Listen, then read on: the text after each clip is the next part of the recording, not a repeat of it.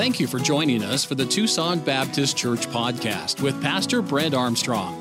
This podcast features the messages from the teaching and preaching ministry at our church. Tucson Baptist Church is located in Tucson, Arizona, and we are committed to loving God, growing together, and reaching our community. If you would like to learn more about our ministry, please visit TucsonBaptist.com. We pray that today's message is an encouragement to you. Well, if you can go ahead and open your Bibles to Esther chapter 2, is where we'll be this morning. And while you're turning there, I had the privilege of getting to go to junior camp last week and spending time with many of the children in our church. And so this is the group that we were able to take, and they are just a phenomenal young people in our church.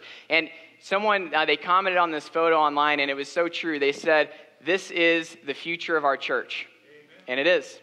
And so it was an honor to be able to spend time with them and to see them as they are growing in their faith. And in the next picture you can see, this is why we think it's so important for the kids to go to camp. They're sitting down, they're in the book of Philippians, and they're going through the chapter, and they're trying to study God's word, and they're trying to learn God's word. And I was very proud of our young people because they were in the top three people that memorized the most verses in their cabins. They did an incredible job. They loved being there, and they were there for the right reasons. They were there to learn more about God. And so it's always an honor to be here with you, and it's an honor to share God's word. And I thank Pastor Armstrong for the opportunity to be able to share God's word with you. And so this morning, we're going to look at the life of Esther. This is a young lady who her entire world was turned upside down. She didn't have a conventional home like most people. She lost both of her parents. And yet she decided not to get bitter against God. She decided to get better, and she was able to live an obedient life and let God work in and through her. And we're going to learn her story and the other key characters in her story today. But let's go ahead and let's stand together, if you're able to, for the reading of God's word. We're going to read Esther chapter 2, verses 5 through 11. And I'll read the odd verses if you all would read the even verses. Let's begin. Now in Shushan the palace, there was a certain Jew whose name was Mordecai, the son of Jair, the son of Shimei, the son of Kish, a Benjamite.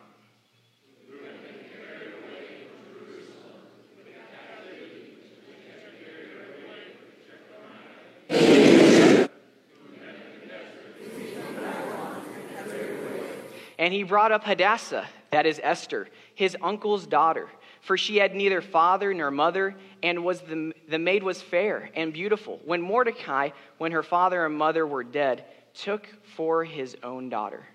So it came to pass, when the king's commandment and his decree was heard, and when many maidens were gathered together unto Shushan the palace, to the custody of Hegai, that Esther was brought also unto the king's house, to the custody of Hegai, keeper of the women.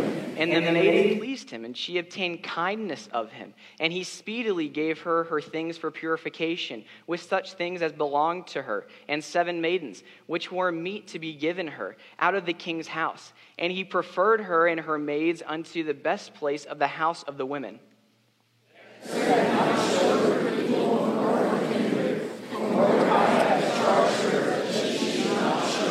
And Mordecai walked every day before the court of the women's house to know how Esther did and what should become of her. Thank you. You may be seated. Has anyone here ever met someone, or maybe you are this person that is always prepared for anything that could happen? I'm talking maybe you have a mom who has a big purse, and in that purse they have a first aid kit. In that purse they have sunscreen. Anyone have a family member like that? Yeah, I've got a family member like that. And, it's good to be prepared. And you know what? Some people, they take it to a whole nother extreme. There's a guy, his name is Jeff Flanagan. And he was so concerned with being prepared that he bought an entire missile silo. Because he didn't know, if something was going to happen one day, maybe a nuclear war. He wanted to be ready. I don't know if there's going to be a nuclear war, but he'll be ready in the event that there is. And it's interesting to know that we need to be always ready and prepared for what could be. This guy, he's prepared for a disaster. But sometimes we're going to have in our lives, we're going to have defining moments. They will be there. And the question is, will we be ready or not be ready? Will we be prepared? And it's in the life of Esther, we see that she spent her entire life just being ready. And God was able to use her, and God was able to work in and through her life. Because you can't always plan defining moments, but you can always be prepared for them. And so you say, Pastor David, what fork in the road moments are you talking about? What defining moments are you saying that we need to be ready for? Well, there's going to come times in your life where you're going to have to make decisions. You're going to have to make a decision of whether or not you're going to lie to your boss. You're going to have to make a decision whether or not, when the Holy Spirit convicts you, should you tell this person about Jesus? Should you share the gospel with that person? That's a defining moment. That changes eternity for someone. You're going to have to make a decision on whether or not you're going to set a good example for your children, whether or not you're going to spend time leading them to follow God. You're going to have to make a decision about these so many areas in your life that if you're not ready and you're not prepared, you might not make the correct decision. And defining moments, they're so important. And what do you mean by defining moments, you ask? Well, a defining moment is an event that alters the direction of a person's life. That defining moment is so important, and it can steer you in the right direction, or you could decide to go in the wrong direction. And so it's important that we are prepared, and we're going to look at this story. In every good story, they always have three different characters. There's a guide that helps someone, and that guide is Mordecai. And so we have Mordecai that we're going to look at, and then we have the hero of the story of this story, and it's Esther. And then every good story always has a bad guy, a villain, and that's Haman. And we're going to look to see what defining moments characterized their path, and what we can learn to apply into our lives so that we can be ready for the defining moments that God has for us. So let's look at the first person in the story that God shows us, and that's Mordecai. He's the guide. This is someone who he's not the father of Esther, he's the cousin. And he's here, he is sharing and trying to care for this young lady, Esther. He meets Esther, their family members, and he finds out when he's taken away from his homeland that Esther doesn't have parents anymore. And so he decides to step up to the plate and to take her as his own. And he's a loving caretaker. As a guide, maybe there's some parents in the room. I know that I see several. Maybe you're not a parent yet, but maybe you are a guide to some young believer, to maybe the children in the church. You should be able to guide these children and be as a loving caretaker to instill truths of God's word into them. It says that it says that Mordecai, it says that he brought up Hadassah, that is Esther, in Esther 2:7. And at the end of the verse, it says, he took her for his own daughter. He adopted his cousin. He took her as his own daughter in love and care. In Esther 2:20, it says that it shows us that he instilled into her strong commandments from God's word. It says, for Esther did the commandment of Mordecai like when she was brought up with him. Esther didn't have a father or a mother, but she had someone who cared for her. She had someone who tried to instill some character traits into her, someone who tried to care for her. And as a father myself, and as someone who has a child that I am supposed to be caring for, it's something that I can deeply relate to. And as older Christians, and as Christians who's been saved for a while, you should be trying to instill and care and love on other newer Christians and to help guide them on their journey of faith to be more like Jesus. Proverbs 22:6 tells us to train up a child in the way that he should go. When he is old, he will not depart from it. As parents, we're commanded to train children in the ways of the Lord. It's our responsibility as parents to care for them. Esther had a loving caretaker in her guide in Mordecai, and so she obeyed him because there was that relationship of care. And as you lovingly care for your children, as parents and as older Christians, you lovingly care for these younger Christians, you'll have this relationship to where there's trust and to where they'll want to follow you. They'll want to see your example and follow God. Mordecai, he not only was a caretaker for Esther, but he was a courageous example. It says in Esther 2:21 that in those days while Mordecai, he sat in the king's gate, two of the king's chamberlains, Bigthan and Teresh, of those which kept the door, they were wroth, they were mad, and they set to lay hands on the king Ahasuerus. And the thing was known to Mordecai, who told it unto Esther the queen. And Esther certified the king thereof in Mordecai's name. And the story goes on to say that Mordecai saw something that was wrong, and he stood up and he said something. He stood up and he tried to stop the evil that was going to happen. He set a good example. He set a strong and a courageous example for Esther of doing what was right. You know what? This man, this Mordecai, this guide, he's here and he is seeing an evil happen. It's not going to happen to his family. It's not going to happen to him. It's to someone else. But you know what? He sees the evil and he does something about it. In Proverbs 31:9, it says, "Open thy mouth, judge righteously, and plead the cause of the poor and needy." It's up to us to set good examples, to stand up when we see wrong happening, when we see evil happening. We need to do something about it. We need to not just see it and let it pass because it doesn't affect me. We need to stand up and be a Christian and stand up for what is right. We live in a country where it was founded on biblical principles. We've seen over the history of our nation that things have degraded, and it's gone one step down, another step down.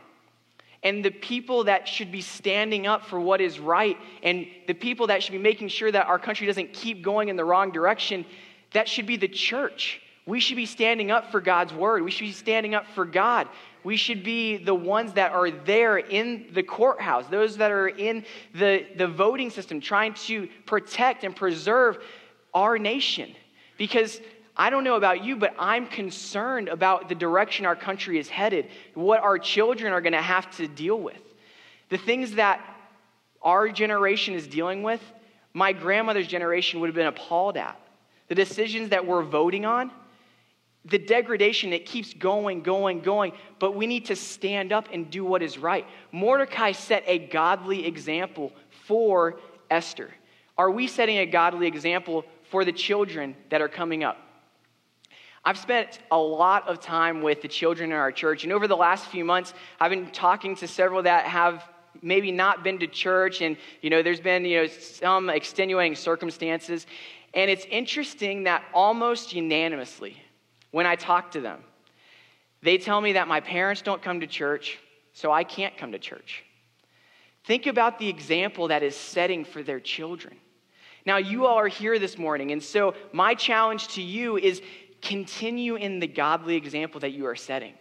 Remember that your actions speak louder than your words. And when your children, they see you do something, they see and they watch, and that goes so much farther than what you say because your actions show what is valuable to you. You taking time on a holiday weekend to come and worship God together, to sing praises to God, to not just attend church, but to be the church, to participate in worship together, to participate in worshiping our Savior. That speaks volumes because you could be out on the lake right now.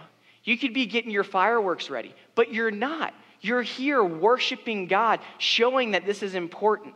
And so you can't always plan for defining moments, but you can always be ready for them. And that's what Mordecai was trying to teach and instill into Esther. So we saw how Mordecai, he's the guide. Let's look at the hero of the story. Let's look at Esther.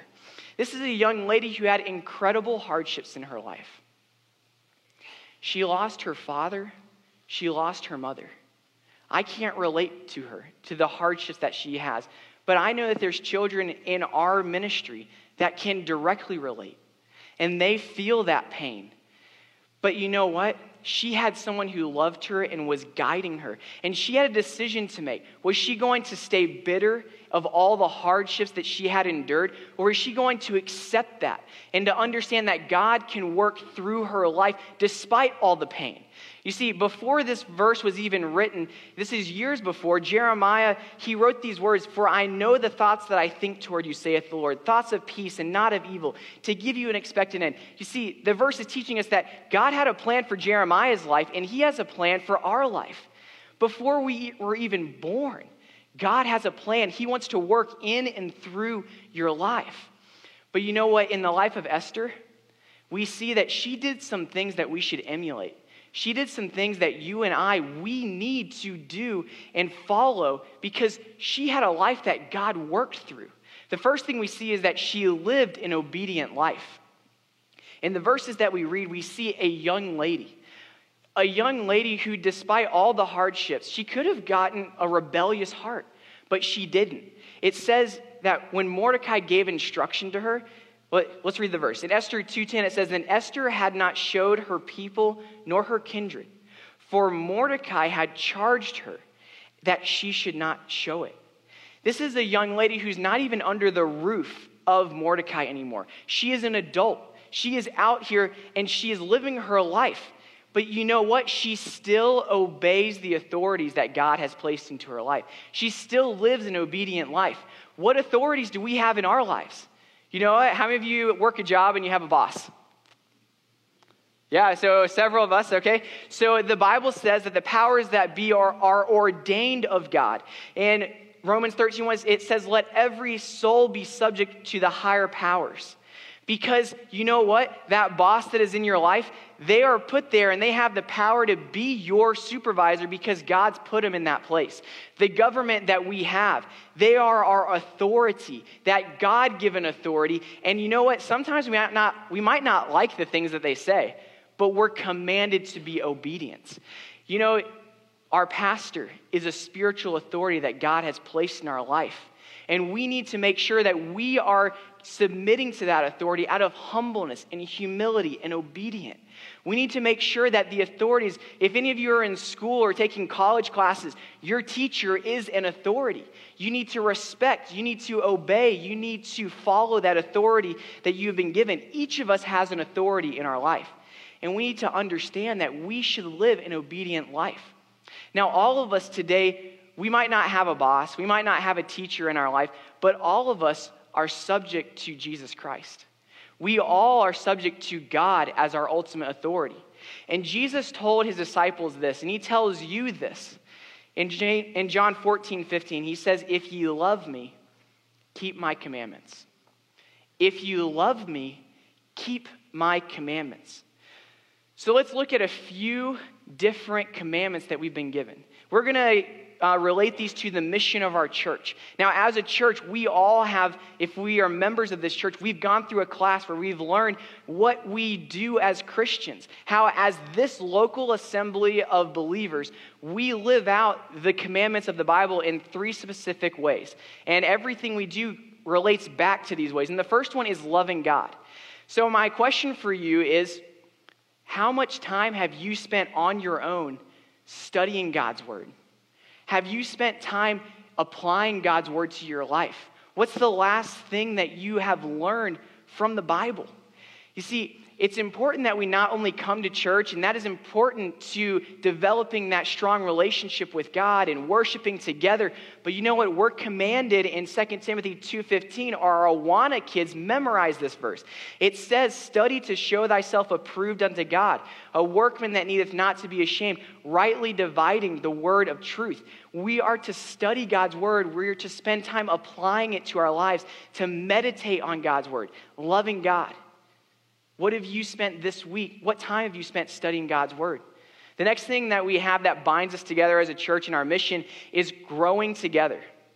Now, when I think of growing together, the first thing that comes to mind is Acts 20:35. It says, "And I have showed you all things, how that so laboring ye ought to support the weak and to remember the words of the Lord Jesus, how he said it is more blessed to give than to receive." How much time have you spent giving to others?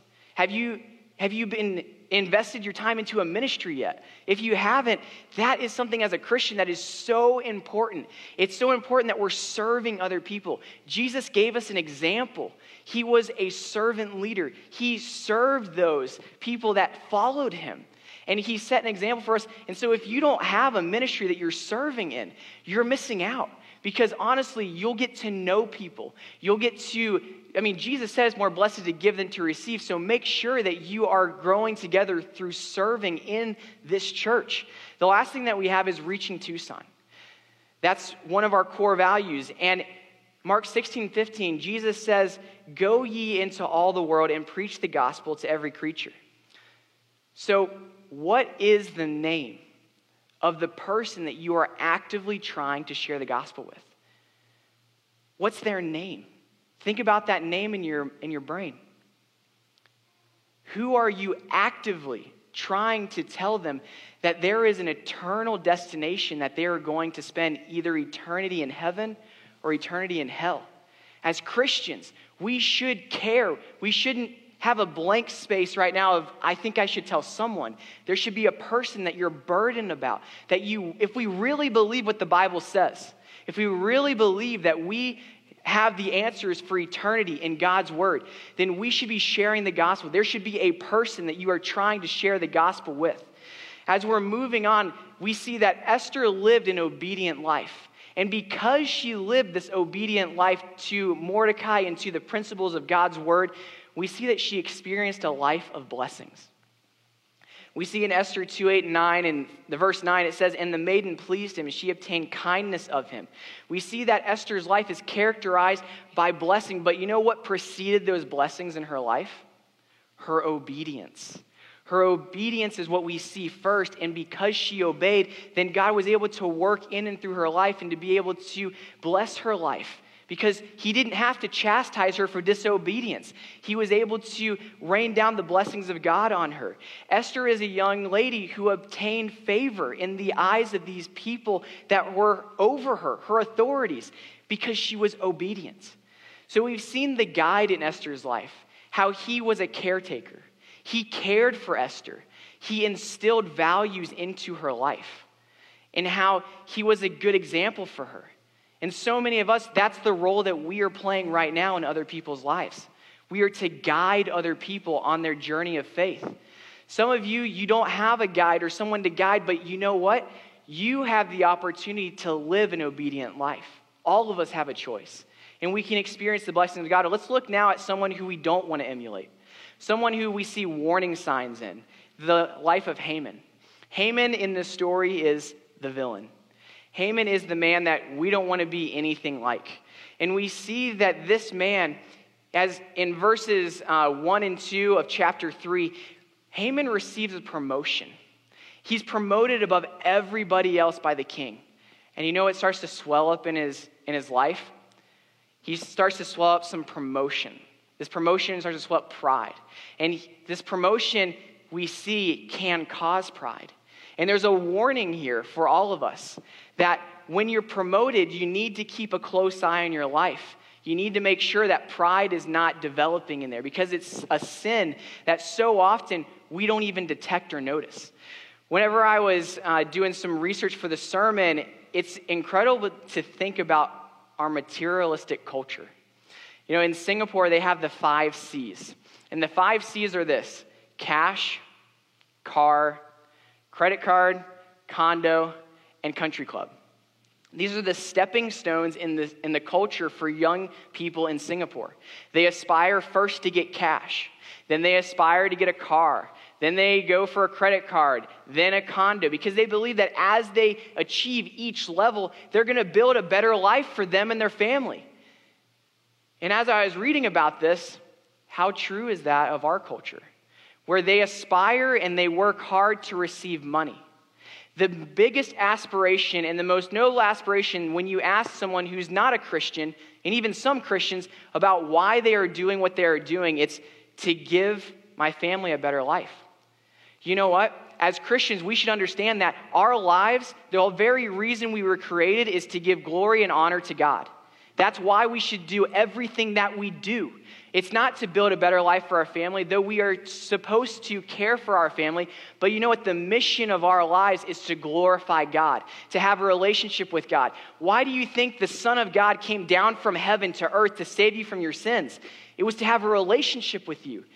How can someone who's on their way to hell glorify and honor God and have a relationship with God? It's essential that we understand that we don't live our lives for any of these things. We should live our lives as Christians to bring glory and honor to God. And so as we continue looking at the life of Haman, he didn't live his life for the glory of God. He lived it for power. He lived it for influence, for his own gain and greed.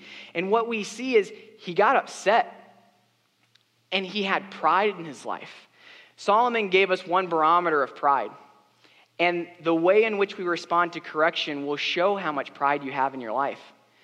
Proverbs 9:8 says, "Reprove not a scorner, lest he hate thee.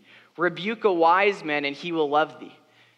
Think about the last time someone told you were wrong. The last time someone said, you need to fix this in your life. What was your response? Was it humility and saying, you know what, you're right? Or was it, you don't know what you're talking about. You've got all this going on wrong in your life. Why are you looking at my life? Don't judge me. You need to think about your own self. Are you constantly trying to be on the defensive? That's a sign that there's pride in your life. If you're always in contention with people and there's always something that someone else is doing wrong, you're not living a humble life. You're living a life full of pride. And that's what we see that characterized the life of Haman. And the warning that we see is as you are lifted up and as you are promoted, you are at great risk to have a heart full of pride. That's why it's so essential that we spend time with our Savior, that we spend time knowing the mind of Christ, because Jesus was humble. He was someone who humbled himself so that he could even come down to this earth and save each and every person. We need to learn from our Savior in humility. We need to understand that the fastest way to see God's blessing in our life leave, and the things that God is doing in his life, the fastest way for that to leave is to take credit for what he's doing. A blessed and a humble person is one of the greatest balancing acts in all of the world. If you want God's blessing on your life to disappear, take credit for what he's doing. Because then you're the one that is saying that has caused all of these good things in your life. The Bible has a different answer. The Bible says that every good gift and every perfect gift is from above. And it cometh down from the Father of lights, where there's no variableness of turning. You know what? Every good thing, the money that you've been given, the family that you've been given, the children that you've been given, this church that you're able to be a part of, all of these good things that you've been given, they come directly from God. It's not what you've done. It's not what someone else has done. God is the one who brings the blessings down on your life. And if we don't keep that in sight, if we don't keep that in focus, then our pride will fill up in our lives.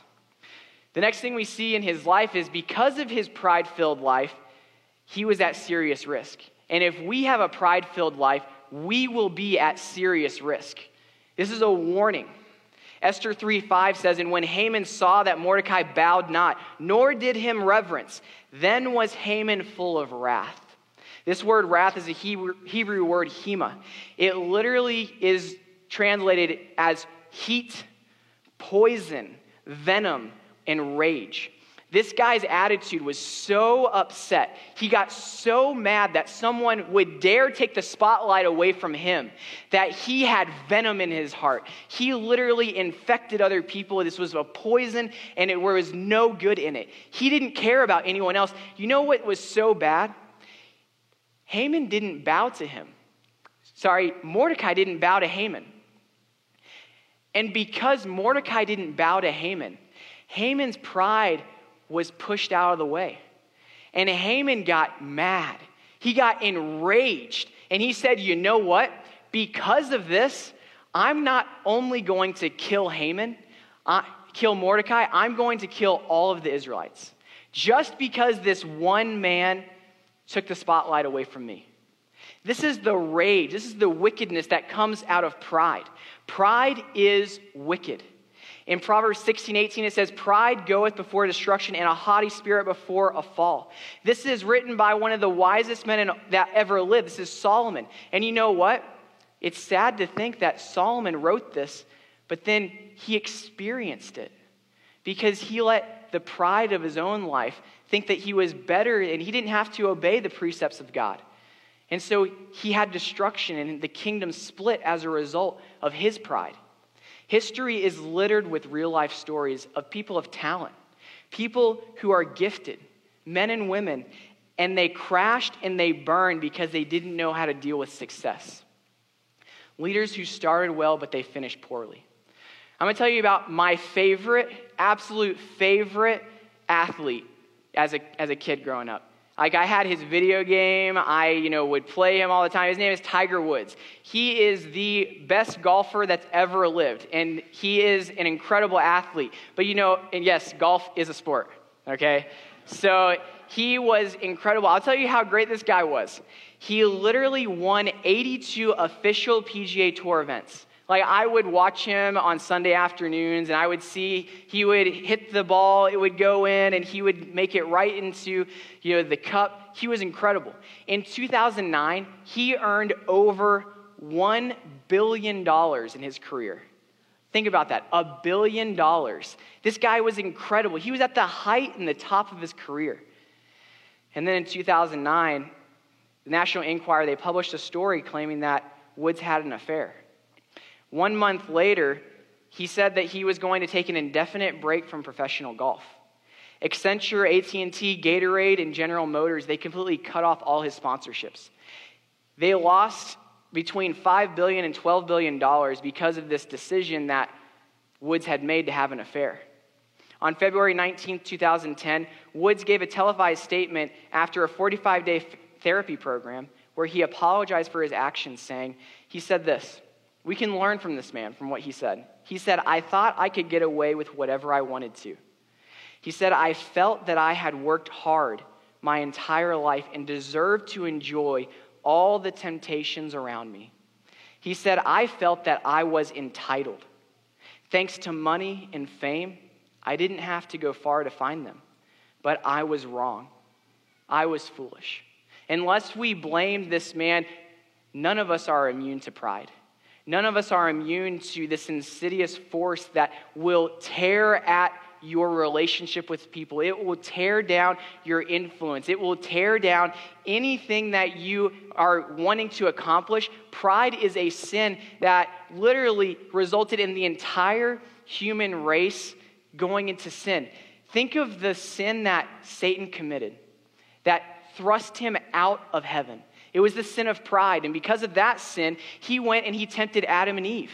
And then they had this sin of pride because they wanted to be like God. And then because of that, all of us have a sin nature. Pride is wicked and it's destructive. And we need to be aware of the effects of pride in our life. Because so often to not, we see pride in other people, but we don't see it in ourselves. We need to make sure that we are seeing the warning signs of pride in our life. And as we look at the life of Mordecai and how he was a guide for Esther, and he helped Esther, and he instructed her, and he cared for her. And then Esther lived an obedient life, and because of that, she experienced the blessings of God. And we see that we don't want to be like Haman. We don't want the pride in our life. But as we learn from these three characters, where are you at in this story? We see that defining moments happen in each one of these characters' lives. They all had a choice, and defining moments, they're not often realized until later. You don't often know that right now I am in a defining moment of my life. And so it's important that you understand, and what we see from studying these three characters in the story is that we need to always be ready. The motto for Boy Scouts is, be prepared. And as we think about being prepared in the Boy Scouts, it's interesting that the founder, Robert Baden-Powell, he said this, being prepared means that you are always in a state of readiness in mind and body to do your duty. As Christians, we are instructed to watch ye, stand fast in the faith, quit you like men, be strong. We are to be ready always. We are to be together, standing in strength. Because you know what? We don't know what God has planned in the next 24 hours. We don't know what God has planned for our lives in the next hour. There could be an incredible trial come into our lives. There could be a defining moment come into your life. And you know what? We're commanded to be ready. We're commanded to be strong. Maybe you're going to have an opportunity this holiday weekend to talk to someone about their eternity. The Bible says in 1 Peter 3:15, sanctify the Lord God in your hearts, and be ready always to give an answer to every man that asketh you a reason of the hope that is in you with meekness and fear. We are commanded to be able to give an answer for why we know that we are going to heaven. We are commanded to be ready always to give an answer to someone, to share the gospel with people so that we can change their eternal destiny. Those defining moments are so essential because it's a fork in the road of eternity. When the Holy Spirit prompts you to tell someone about God, to tell them about Jesus, to tell them that they can have a relationship with God, it's your responsibility not to see them saved. It's your responsibility to share the gospel. And you know what? They might not get saved at that moment. You might just be planting a seed of the gospel that God wants you to plant. And don't be discouraged if they don't get saved. Be encouraged that you obeyed God, and God's the one who's going to work in that person's life. You need to make sure that you are always on the ready for what God is going to do and could do in your life. And then when opportunities arise, you need to step up. When opportunities arise, you need to step up and understand that this is your time to do something for God. You know what? It's easy to just sit down and let things happen. It's easy for someone's decision or someone else's problem or some other situation. It's so easy for us just to say, I'm not going to really worry about that, and I'm going to focus on my own situation. It was the winter of 1850, and there was a man. His name was John Eglin. This guy, he literally was someone who just wanted to do what was right. He just wanted to follow God. And so it was a blizzard coming in, but you know what? He said, I can still get out of my house, so it's a Sunday, I'm going to go to church. And so he put on his boots, he put on his jacket, he started walking. It was cold. But you know what? He knew he needed to be there because he needed to spend time worshiping God. He knew it was important to participate in worshiping God with other Christians. He's not just attending church. He is actively worshiping God. It's not so that he can boost someone's number. He's there because it's important. And so he got there, and there was no one there. The pastor wasn't there. There were no other deacons there. The lights were off. So you know what? He said, well, I'm the first one here, and it's cold. I'm going to go ahead. I'm going to stoke the furnace. I'm going to put the wood in. I'm going to light the fire. I'm going to get the lanterns going. So whenever the pastor gets here, he'll be ready to go. And so he waited, and some people came in. He saw some people he said, oh, hey, how you doing? Good to see you. We'll wait for the pastor to get here. He'll preach, and we'll sing songs together. And he waited and waited and waited, and the pastor never showed. The pastor was snowed in. He couldn't get out. But these people were there. And so this man, John, he was a deacon. And so he felt like it was his responsibility to step up and to not just send everyone away. He wasn't a preacher. He'd never preached a sermon in his life. But you know what? He knew that it was important to worship God. And he saw there were 12 church members there and one little boy that he had never met before. And so he said, you know what? I'm just going to share something out of God's word. And so he went on to preach a message. And the people that were there will testify and say that it wasn't a good message. It meandered and it wandered and rabbit trail after rabbit trail. You know what? He didn't seem like he was making any point. But you know, at the end of the sermon, he said one thing. He said these words. He said, look to Jesus. Young man, look to Jesus. Because he didn't know if this kid actually was saved or not. So he said, young man, look to Jesus, look, look. That's honestly all he said. He didn't really explain a whole lot. But years later, there was a difference that was made. This little boy, now a man, said this, I did look. And then and there, the cloud on my heart lifted the darkness and rolled away. And at that moment, I saw the sun. That boy's name was Charles Spurgeon. He grew up to be what some call the Prince of Preachers. He led tens of thousands of people to the Lord. This man, John, had no idea. He had no idea that this little boy who stumbled in the middle of a blizzard was going to grow up and change his entire country for God. And we don't know what defining moments God's going to have in our life. We don't know how our obedience, how our example is going to be used by God to influence the next generation.